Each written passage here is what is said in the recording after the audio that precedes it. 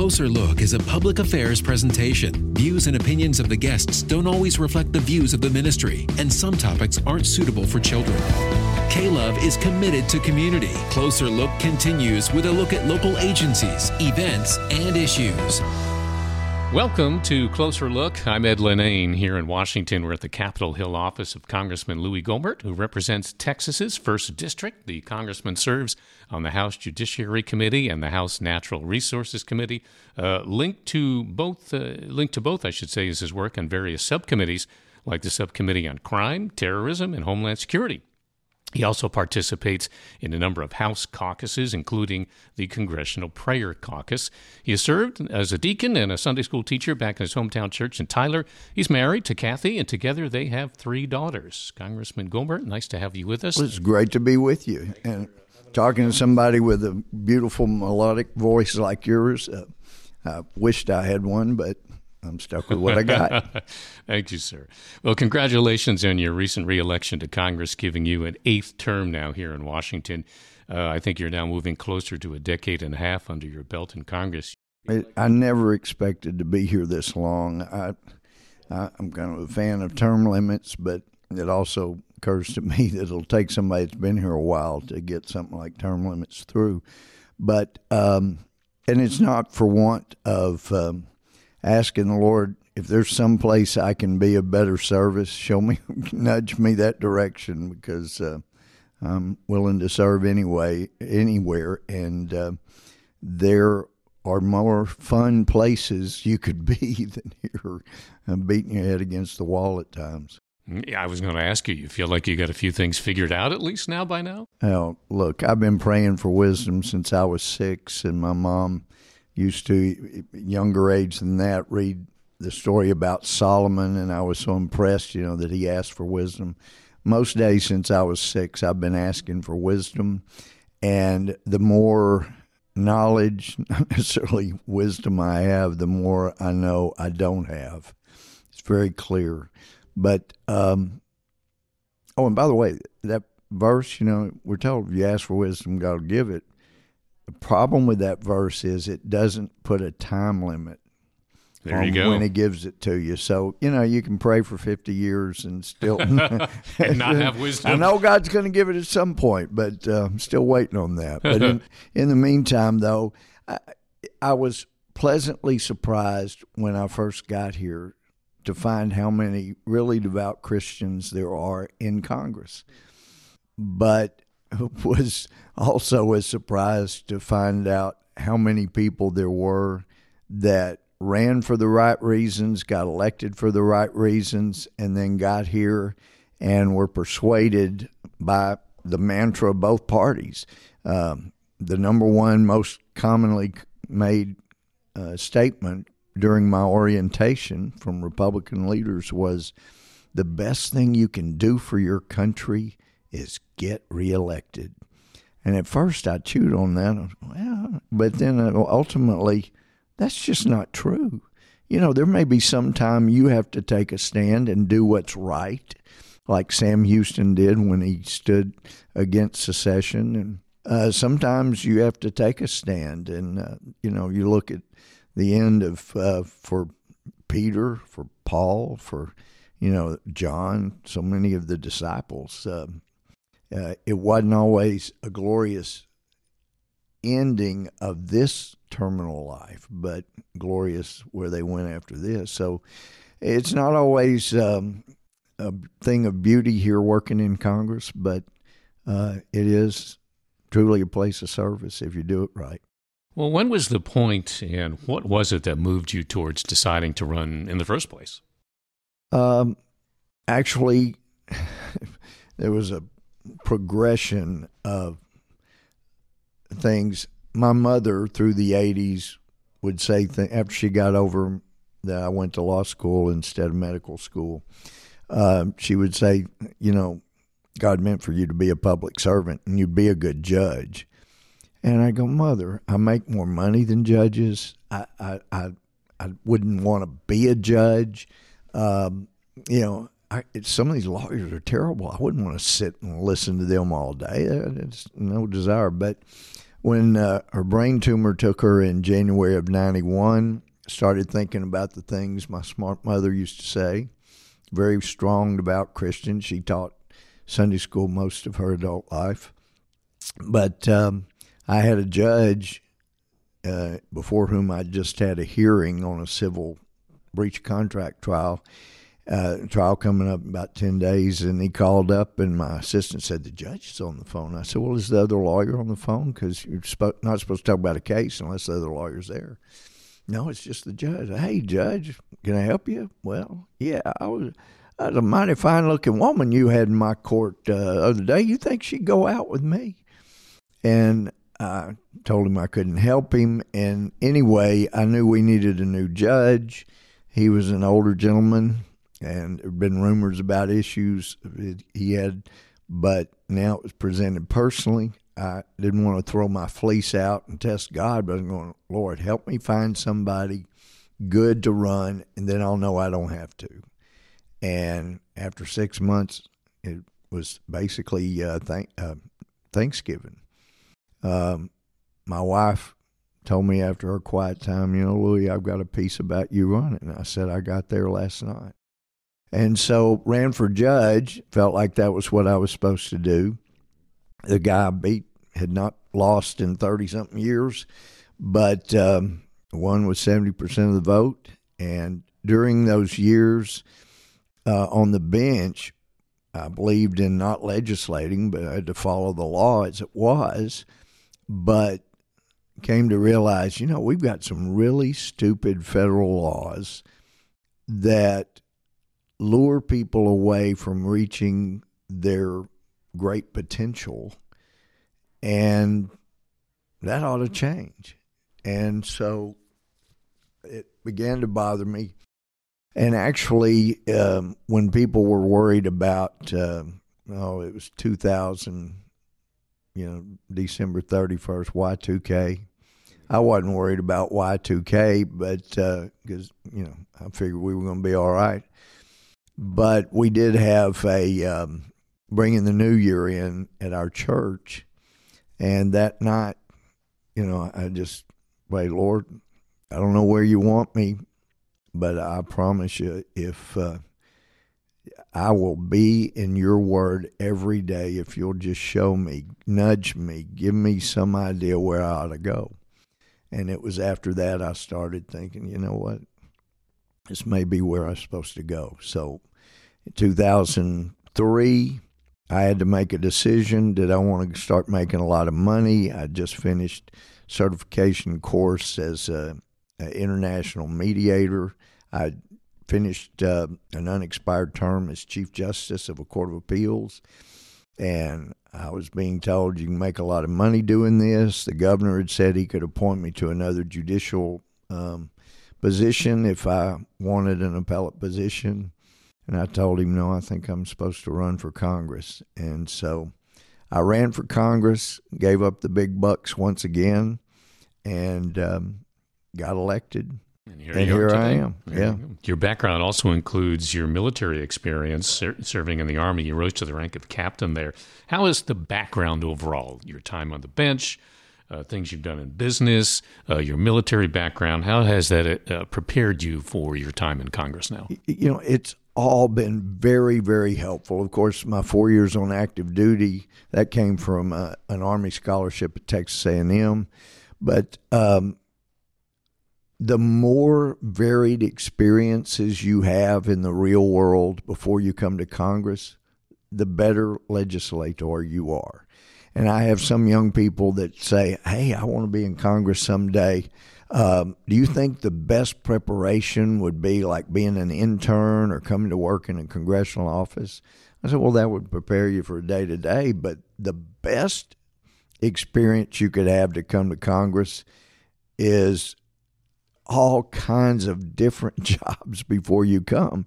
So I did a lot of construction work growing up. I'd been an exterminator, worked on farms and ranches, kept up a golf course in Mount Pleasant. There had been a teller in a bank. I had done so many different jobs, and every single one of them helped make me a better, including the 4 years on active duty, since we deal constantly with issues regarding the military. All of those contributed to help me make a better member of Congress. You are listening to Closer Look. I'm Ed Lenane. I'm here in Washington visiting with Congressman Louie Gohmert from Texas's 1st District. Let's take a look at that district, all right? 12 counties spread out over about 120 miles, almost stretching to the eastern border of Louisiana. Based on your time now in Congress, what do you think some of the top issues that people in your district would say, this is really important to me? Well, the number one issue we've heard from people on is that we need a secure border to the south. And from a compassion standpoint, even if you didn't care at all about Americans, if you simply had compassion for the people south of the border, the very best thing we could do, the most compassionate thing we could do, is not to try to bring in 30 million people from south of the border or 50 million. It would destroy what we have here, but secure our border. That would dry up the money, the billions of dollars going to the drug cartels who terrorize Mexico and actually make it a corrupt country. You dry up that corruption funded by the drug cartels by securing our border, then I see Mexico as being one of the top 10 economies in the world, hardworking people. If we really care about people south of the border, we ought to stop the funding of the drug cartels. And then we had over 70,000 Americans die from drug overdoses. Much of that drug came across illegally through our southern border. So that seems to be still the number one thing. People are still hurting from the insurance they lost, the doctors they lost through Obamacare. Obamacare cut $716 billion from Medicare. A lot of seniors have finally figured out, whoa, I know President Obama said that cut wouldn't affect me, but now they're not paying my doctor, and so he's not taking care of me. So there are a lot of people that are suffering, though we've had the best healthcare system in the history of the world. It needs fixing, and it's an embarrassment to me that Republican leadership did not do more to repeal and replace what we had, as people are still hurting from that, and I'm still hearing about that. But the economy's improving. I'm glad to keep hearing from people back home, more people employed. They're doing better.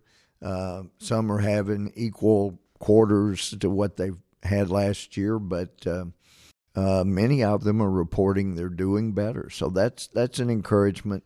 But another number one issue, and it's something that you're all about, is what appears to be a war on God and Christianity. And that is taking place. Of course, we know, it's we're in a spiritual war here. And I love what C.S. Lewis said, he was talking about dualism, this idea of two different forces at war in the universe, and we're not sure which one is going to win, kind of like Star Wars.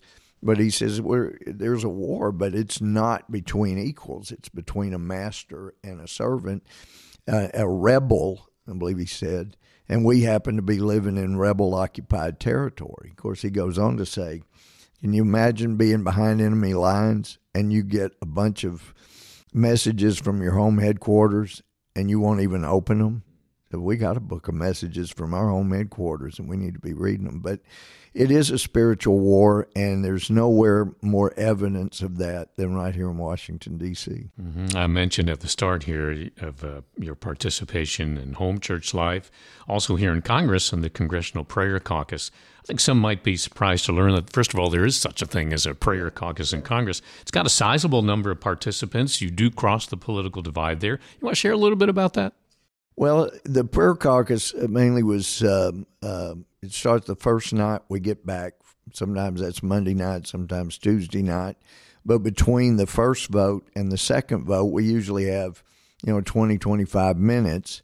And that's a good time for all of us. We've just gotten back from the weekend, talk about prayer needs that we each know of, have, and concerns, and that's really the impetus for the prayer caucus.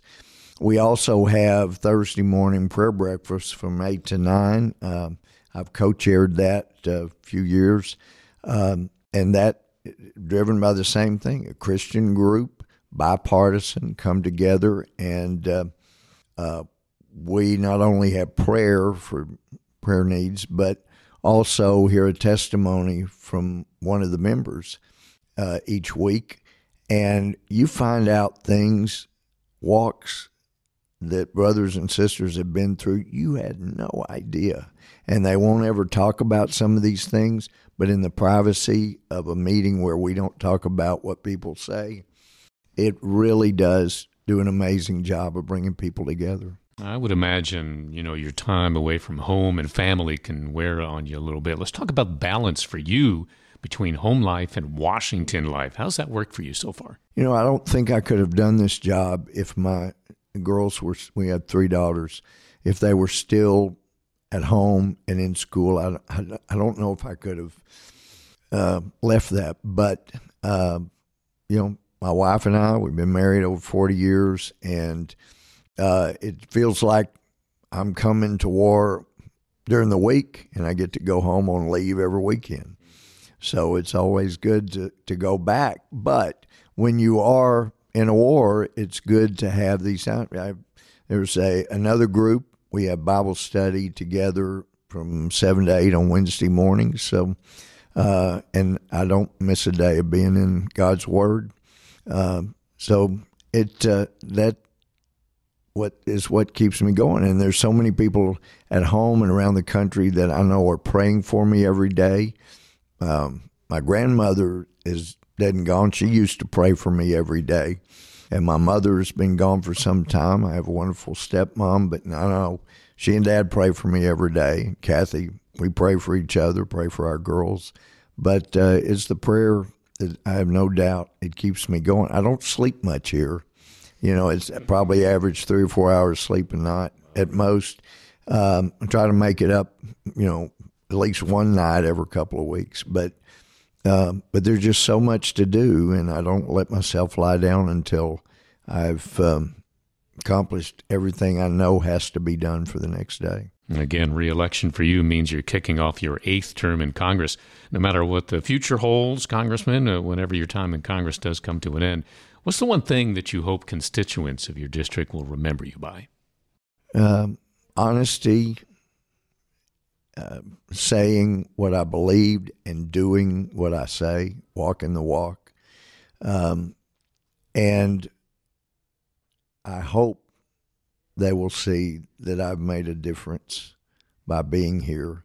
There's some folks that don't care for me will say, well, he hadn't gotten anything done since he's been there, which is just absolutely not true.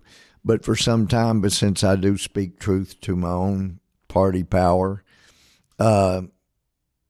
usually if I need something passed, I will draft it and do the homework and then find somebody on the committee of jurisdiction and persuade them. And sometimes they're surprised that I would give them a good bill, but, it's more important to get it passed. I did when I was trying to get Kerry's Law passed to eliminate the prefix, no matter the multi-line phones, just so you can dial 911. So I lost a constituent in Marshall because her daughter was dialing 911, not knowing she had to dial a prefix. But I was talking to somebody on the committee and said, you're on the committee of jurisdiction. I'd like for you. He said, Louie, this is a good bill. We'll do this even with your name on it. So every now and then there's something like that. But most of what I try to get done, do through other things. There have been bills that became law, and because people thought I was, so right-wing, they never knew, and the Senate never knew that in the negotiations I was called in to review the Senate language, change it up, make the counter proposal until we got language mutually agreeable. I've done that kind of thing. And they just didn't know because there would have been senators that, Gohmert did this? Are you kidding me? But getting it where it made sense and was fair. Congressman, what's the best way to contact you and your office in case someone listening wants to reach out? Well, we have 800 number that's 866-535-6302, or you can just email Louie, Louie, .Gohmert, Gohmert, at mail, mail.house.gov. Twitter, at Rep. Louie Gohmert. And you can go to Gohmert.com, www.gohmert.com for my campaign website. So they're all out there. Would love to hear from people. My thanks again to Congressman Louie Gohmert, who was our guest here on Closer Look. Congressman, thanks for having us in today. Are you kidding? What a treat. Thank you for being here. This has been K-Love Closer Look. Find us online at klove.com.